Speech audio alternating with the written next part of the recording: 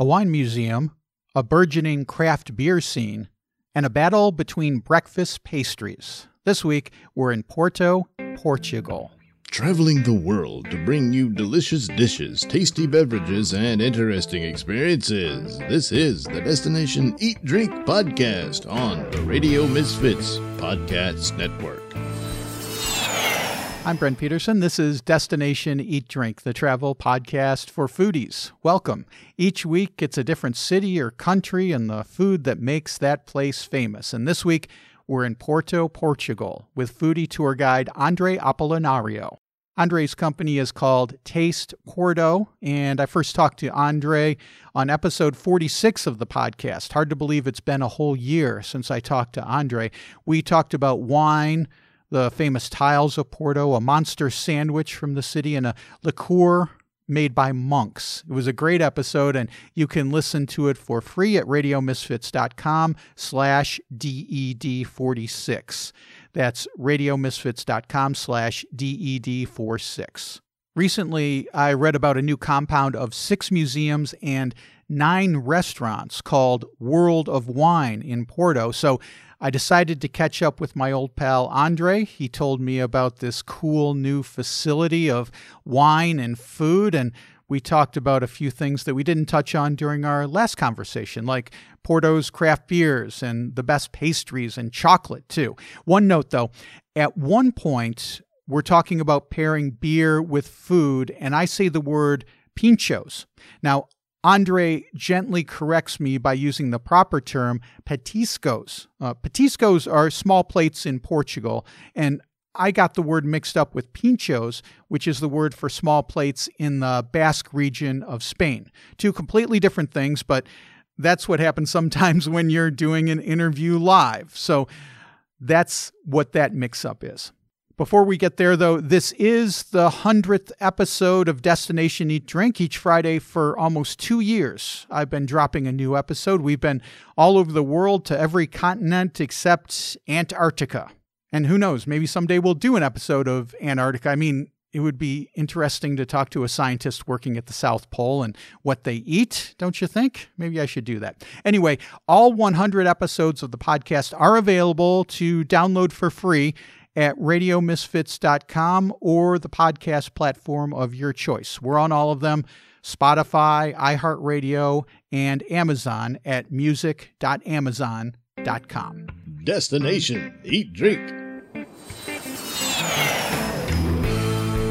Andre, it's been almost a year since we talked to you. Can't believe it's been nearly a year. It's been such a crazy 12 months. But tell me, how has Porto done during the pandemic, and how are you guys doing right now? Well, first of all, thank you so much, Brent, for reaching back. Porto did quite well, I would say. Both the Portuguese government and the mayor acted quite swiftly and in anticipation. So we were in lockdown since March 14th until the end of May. And the numbers were kept quite low. Of course, the economy went into a full stop, and tourism as well. But after June, I would say mid-June, we started to see things slowly, step by step, coming back. And now you can see tourism back on in Porto. Tourists coming from all corners of Europe to visit the city as well. So I believe that now we're coming back up. I would have to say that the numbers are also coming back up a little bit, the number of people with COVID, but those numbers are quite low still. So I'm quite anxious to see what the fall will bring us, in the sense of, I feel that people are losing the scare of traveling, and the aviation has brought people some the sense of safety. So people want to fly and go across Europe to visit a new city. And since we sent out a message of also safety within restaurants, but the Portuguese Tourism Board brought along this seal calling it clean and safe, that both restaurants, bars, and even tour operators can bring along, meaning that You're providing your customers with community masks, with hand sanitizer. Everything is prepared upon your arrival. So I believe that because of all of this, people are finding their way to Portugal, and the number of visitors keep just going up and up. We as Americans, we can't come to Europe yet. Where are most of the tourists coming from that you see right now in Porto? We've been getting a lot of people from Germany, England, also Switzerland, France, and Spain. So these are I would say that this would be the vast majority of what I've been seeing. But on our tours, we've been surprised also with people from Poland, from Romania, from all corners of Europe. But I would say that maybe the top 5 would be England, Germany, Spain, France, and maybe Holland. Andre, you guys have this great new attraction in Porto called World of Wine. WOW, for short. Wow, definitely. I read about this and I thought, man, I got to get in touch with Andre right away and find out about World of Wine. So what can you tell me about this new place in Porto? World of Wine, I've visited the place. It's a new endeavor by the Flatgate Partnership, the owners of Taylor's Port Wine, for you to have a referral on that.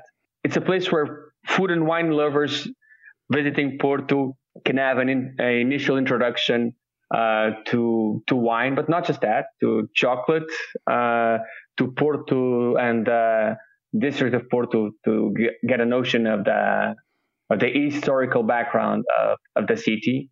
I've been there, and although there are a lot of restaurants already open, roughly 9 of them, there's still more restaurants to open. And I visited the museum, the World of Wine Museum, taking you through the way wine is made around the world, and obviously with insights in Portuguese wine regions as well. So if you want to get that wine class 101 in Porto, you should definitely pay a visit to World of Wine. It has lots of interactive information. There are a lot of details also about grape varietals from around the world, so it gets you familiar with that as well. And it even has a fun little wine tasting at the end, which was quite interesting in the sense that it directs you from drinking wine into being able to taste wine as well. I noticed that it was right next to Taylor Flatgate, so I was wondering if it was associated with Flatgate at all, and it sounds like it is. Now, this whole complex, they've got 6 museums there. You've got the wine museum, but they also have a cork museum and a chocolate museum. Do you want to talk about chocolate in Porto and Portugal and the importance of that? Well, we do love our chocolate. Although I have to say, I am not the best of persons to talk about chocolate because I'm not a big fan of it, but I love the historical background of it. If you think about chocolate in Europe, immediately you'll think about Belgium and Switzerland. But Portugal and Spain, due to our historical connection with our former colonies in South America and in Africa, there was cocoa being shipped here and chocolate being made as well. I would have to say that any birthday or celebration, whenever you want to offer something to someone, chocolate is high up there in your list of things to offer. And in town, there are some really old school chocolatiers. One of them, Arcadia, has been doing chocolate since 1933. You can even now find their newest editions of dark chocolate with port wine in it, dark chocolate with Scotch by Balvenie, and even dark chocolate with a spirits drink called aguardiente. It's almost like a moonshine that we have here in Portugal. So chocolate is really important for us. You will find it. There are even some from my childhood. There were even some games that you play with. You would go. There's a chocolatier called Regine, and you would puncture a tiny box, and a little bit of chocolate will come your way as well. So yeah, and Come on, kids love chocolate. Yeah, of course.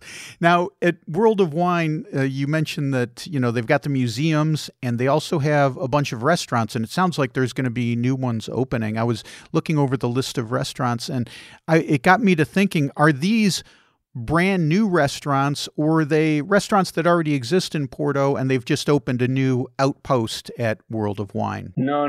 They're brand new restaurants.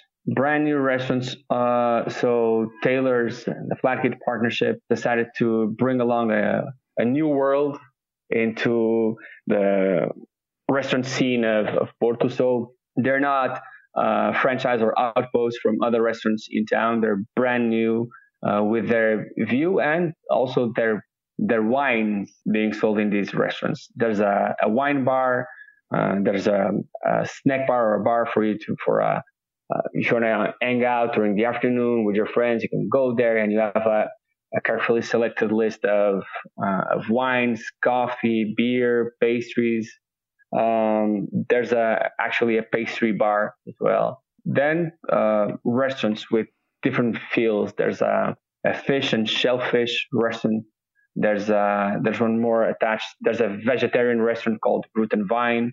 Trying to recall all of the places that are already open. There's the wine bar is already going. Of course, I looked right at the wine bar. That was the first thing that I did when I found out this place opened, and I looked it up.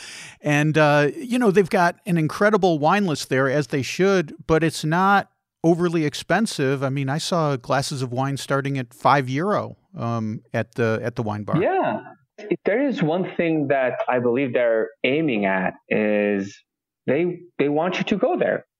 As I told you, it feels like a nice initial introduction to Portuguese world of wine.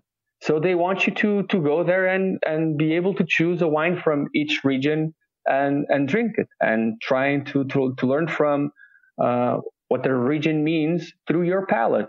So you got to give it to them. It's in that sense, it's really well and carefully thought through. It's not a snobbish approach, meaning that they want everyone to go there. It's the world of wine. So yeah, of course, that's you can buy glasses of wine starting at €5, but it goes up to 10, 15. There are some bottles of wine that can go to €120. Sure. So there's a bit of everything for everyone, definitely. Before we leave World of Wine, we should point out that it's not specifically in Porto, it's across the river. And folks who listened to the first time we talked about Porto already know this, but, Porto is on one side of the river, and then on the other side, you've got Vila Nova Gaia. Yep. And this is where all the port houses are, and this is where you go and you do your port tasting, and this is where World of Wine is, but it's also it's a really cool place just to go and walk around, because to get there you have to cross that cool Eiffel-inspired bridge. I remember one time we were walking, we went back and forth many times, but one time we were walking and some kids were getting ready to jump off the bridge. They were trying to squeeze a few euros out of the tourists, but you get a really beautiful view of Porto from the other side at Nova.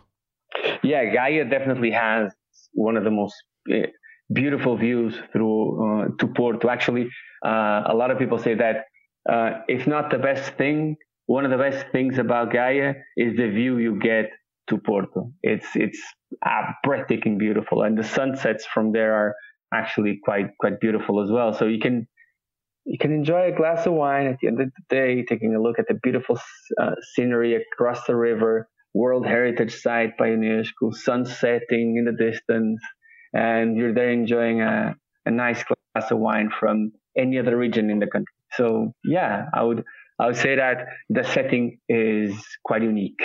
Let's talk, because last time we talked a little bit about coffee and some of the beautiful coffee houses in Porto, but what we didn't talk about was like sweets and pastries. And if you're going to have a cup of coffee, you need a little sweet to go with it. So, Andre, what are some of the typical sweets that we might get while we're in Porto?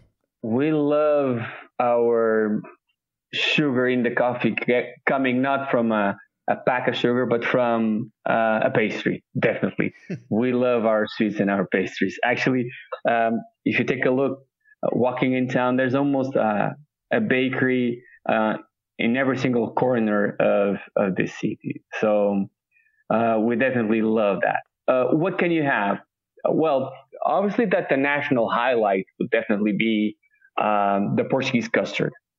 Although not being from the city, being from Lisbon originally, it's all over the city. I believe it should be part of our nationality thesis, asking, with a cup of coffee, what's the pastry you should have? And you should answer pastel de nata, the Portuguese custard. Yes, so good. It is really good with a little bit of cinnamon on top. Yes, yes. And the coffee to go along with it. It's right up there in one of my favorite breakfast combination. You should also find a Jesuita. Jesuita is a mille-feuille pastry with custard inside and then topped with egg white and sugar glaze. In town, there's one place that does it accordingly to the original recipe. They're called Moura. Definitely the reference for a Jesuita.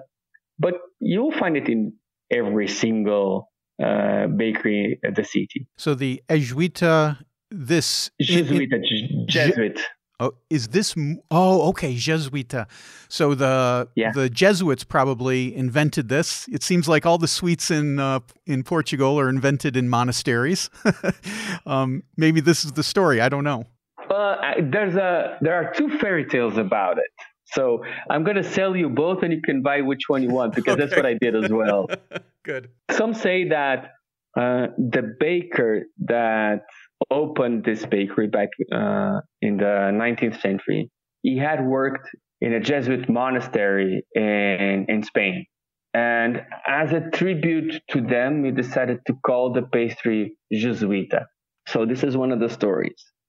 The other one comes from the fact that the color of the glaze is quite similar to the color of the Jesuits' vests. Okay. So others say that the name of it comes from there. Really, just choose whichever you want to buy, just as long as you buy a Jesuita to pair along with your cup of coffee. And then you could not care less about the origin of the name. But yes, I would like to highlight something that you said there. There's a lot of Portuguese pastries and baking that comes from monasteries and convents. And if you go back in time, there's a reason for such. The Benedictine Code of Conduct demanded the nuns and monks to be industrious and to write. They were the scientists back in the 16th, 17th century. They were writing all of the recipes that they would find in the region that they lived, so that instead of going from mouth to mouth, it would be written in books. And taking a close look at what they did, they actually used a lot of egg whites. Of course, that I'm about to say is fairy tale, but I love this story. They were using egg whites as starch to iron their vests, okay, and also as a purifier agent for white wine. Yeah, see, that's the story I heard, is that they use the egg whites as a clarifying agent for the wines. Still today, actually, take a look at the natural wine scene and biodynamic, and you'll see that they're back to using the egg whites for such, meaning that they were left with a lot of egg yolks. Right. With the arrival of sugarcane in Europe, you get egg yolks, sugar, and they had a lot of free time in those convents and monasteries. Right. So adding all three together, the world of baking and pastries was just bloomed and exploded right there. There are, if you take a look at, and now this is the serious part of it, if you take a look at the origin of our pastries, they do come from monasteries and convents, because again, they had the resources that no one else had back then. So they developed baking and cooking back then in convents. So still today, things like the custards, the mille-feuille technique, and other, like the sweet eggs, the ovos moles, the soft eggs that we do in Aveiro, but so many more, like pastéis de tentugal. There's a wide array of pastries that you can eat in Portugal that came from the convent tradition, definitely. In Porto, would you say that the Jesuita or the pastel de nata is the most popular in Porto? I mean, we go to Lisbon, it's all pastel de nata. But in Porto, which one would you say is the most popular amongst the locals? I would say that there's definitely a divide. Although, because if you walk around town, you'll see both in almost every bakery window. And there's I'm not going to call it the bipartisanship of there's the defenders of pastel de nata, and then on the other end the ones saying no, it's Jesuita. I'm trying to be a diplomat here, and I'm going to say Okay. it's definitely both of them. Trying to please both parties, definitely. Okay, good. We've talked a lot about wine, but one thing that we haven't touched on, and that you're into with your company, Taste Porto, is the craft beer scene in Portugal. And, you know, as someone who hadn't been to Portugal until last year, I wouldn't immediately think of craft beer when I think of Portugal, but you guys have really become a hotspot for craft beer and enjoying different kinds of beer. So talk to me a little bit about craft beers in Porto. First of all, I'm going to say I'm a liquid agnostic. I love all kinds of beverages, and the thing that passions me the most about beverages is their historical background. Craft beer is definitely recent. The first craft beer brand born in Portugal was in 2011, Suvina. These guys have been doing a tremendous job being pioneers. But from 2011 till today, we now have more than 150 brands of craft beer. Holy cow. Exploded, as you pointed out accurately, and it keeps growing. It's an open source world, you know. Brewers meet in craft beer bars. They debate their recipes. They fine tune their recipes, talking with each other. So it's a really vibrant world. And Porto and Portugal, I tend to say that we arrived late at the party, but we're up there. Porto's Craft Beer Fest, that is held every single year in June, hosts a lot of people. Last year, over 40,000 people visited the show. Wow. From around the world. So craft beer scene is fast growing. It's more than saying that it is due to the quality of the brewers, which it is. They have a true talent behind a lot of these brands, but it's also the cultural approach on it. You know, this scene exploded after the economical crisis that swept through Portugal back in 2008 until 2014, roughly. And then you saw craft beer bars slowly opening around the country. In Porto, I would have to say that the place that created the safe ground for craft beer to explode was Catraio, Porto's first craft beer bar. They opened in 2015, and for over 2 years, they were the only craft beer bar in town. I like to call them Ricardo and Bia, the owners. I like to call them the founding fathers of the craft beer scene in the city. And they foster the scene, they foster the brewers over there. And nowadays, with the evolution of the craft beer scene, they have these monthly meetings in between the professional brewers and home brewers, so that the knowledge keeps on being shared. And I love that view. So there's a lot happening in Porto and in Portugal. And one of the things that I like to see in the craft beer scene is that it's gaining that complexity that the wine world has. You now choose the beer that you want to take to a dinner event. If you're offering a beer to a friend, you're going to choose a craft beer that is either special or you feel that person is going to enjoy. There are even some restaurants with craft beer pairing menus, not just wine pairing menus. So this complexity that goes parallel with wine is really exciting, I'd say. And more you'll find restaurants with really good craft beers on their menus. It's something that even some winemakers have been trying to tap into. One of the biggest winemakers in the country, Sporão, partners with Suvina.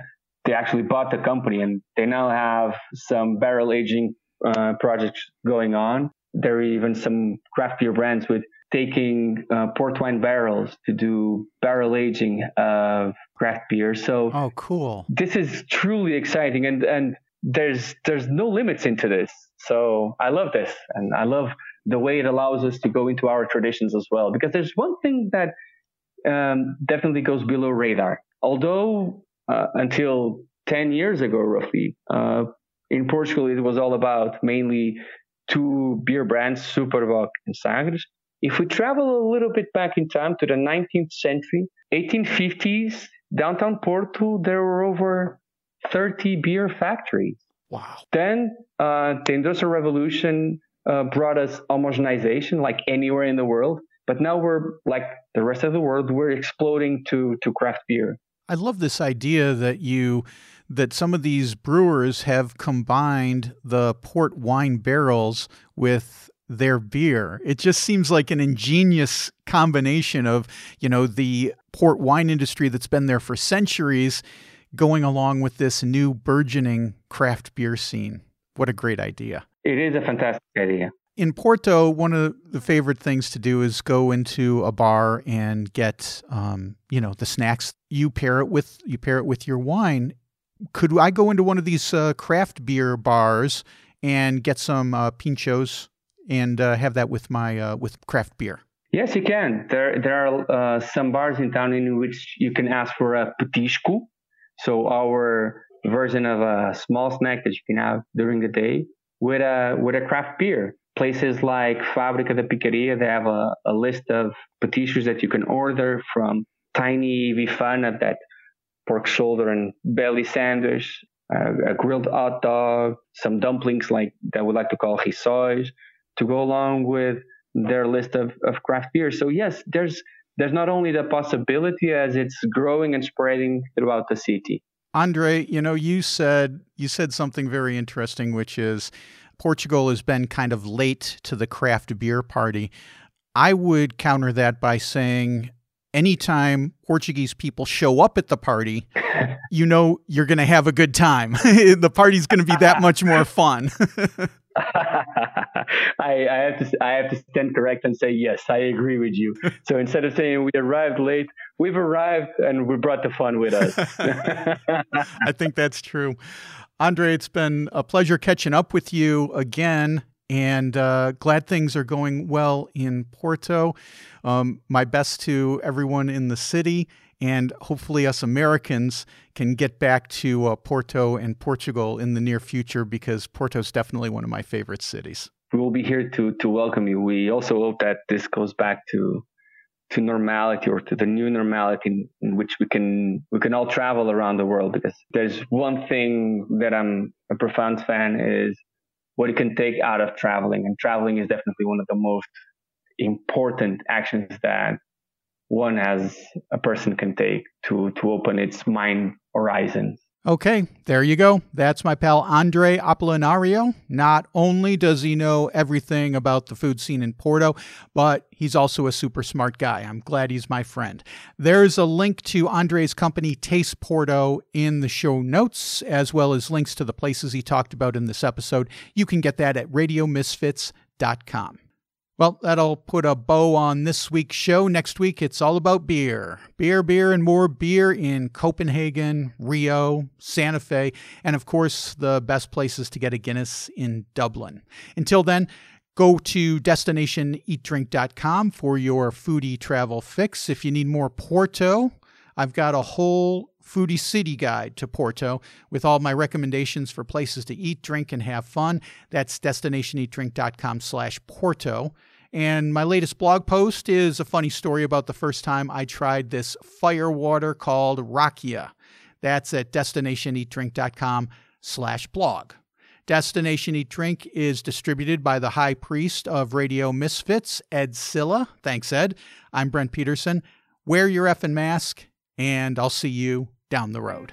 Join us next week for another culinary adventure on Destination Eat Drink, a presentation of the Radio Misfits Podcast Network.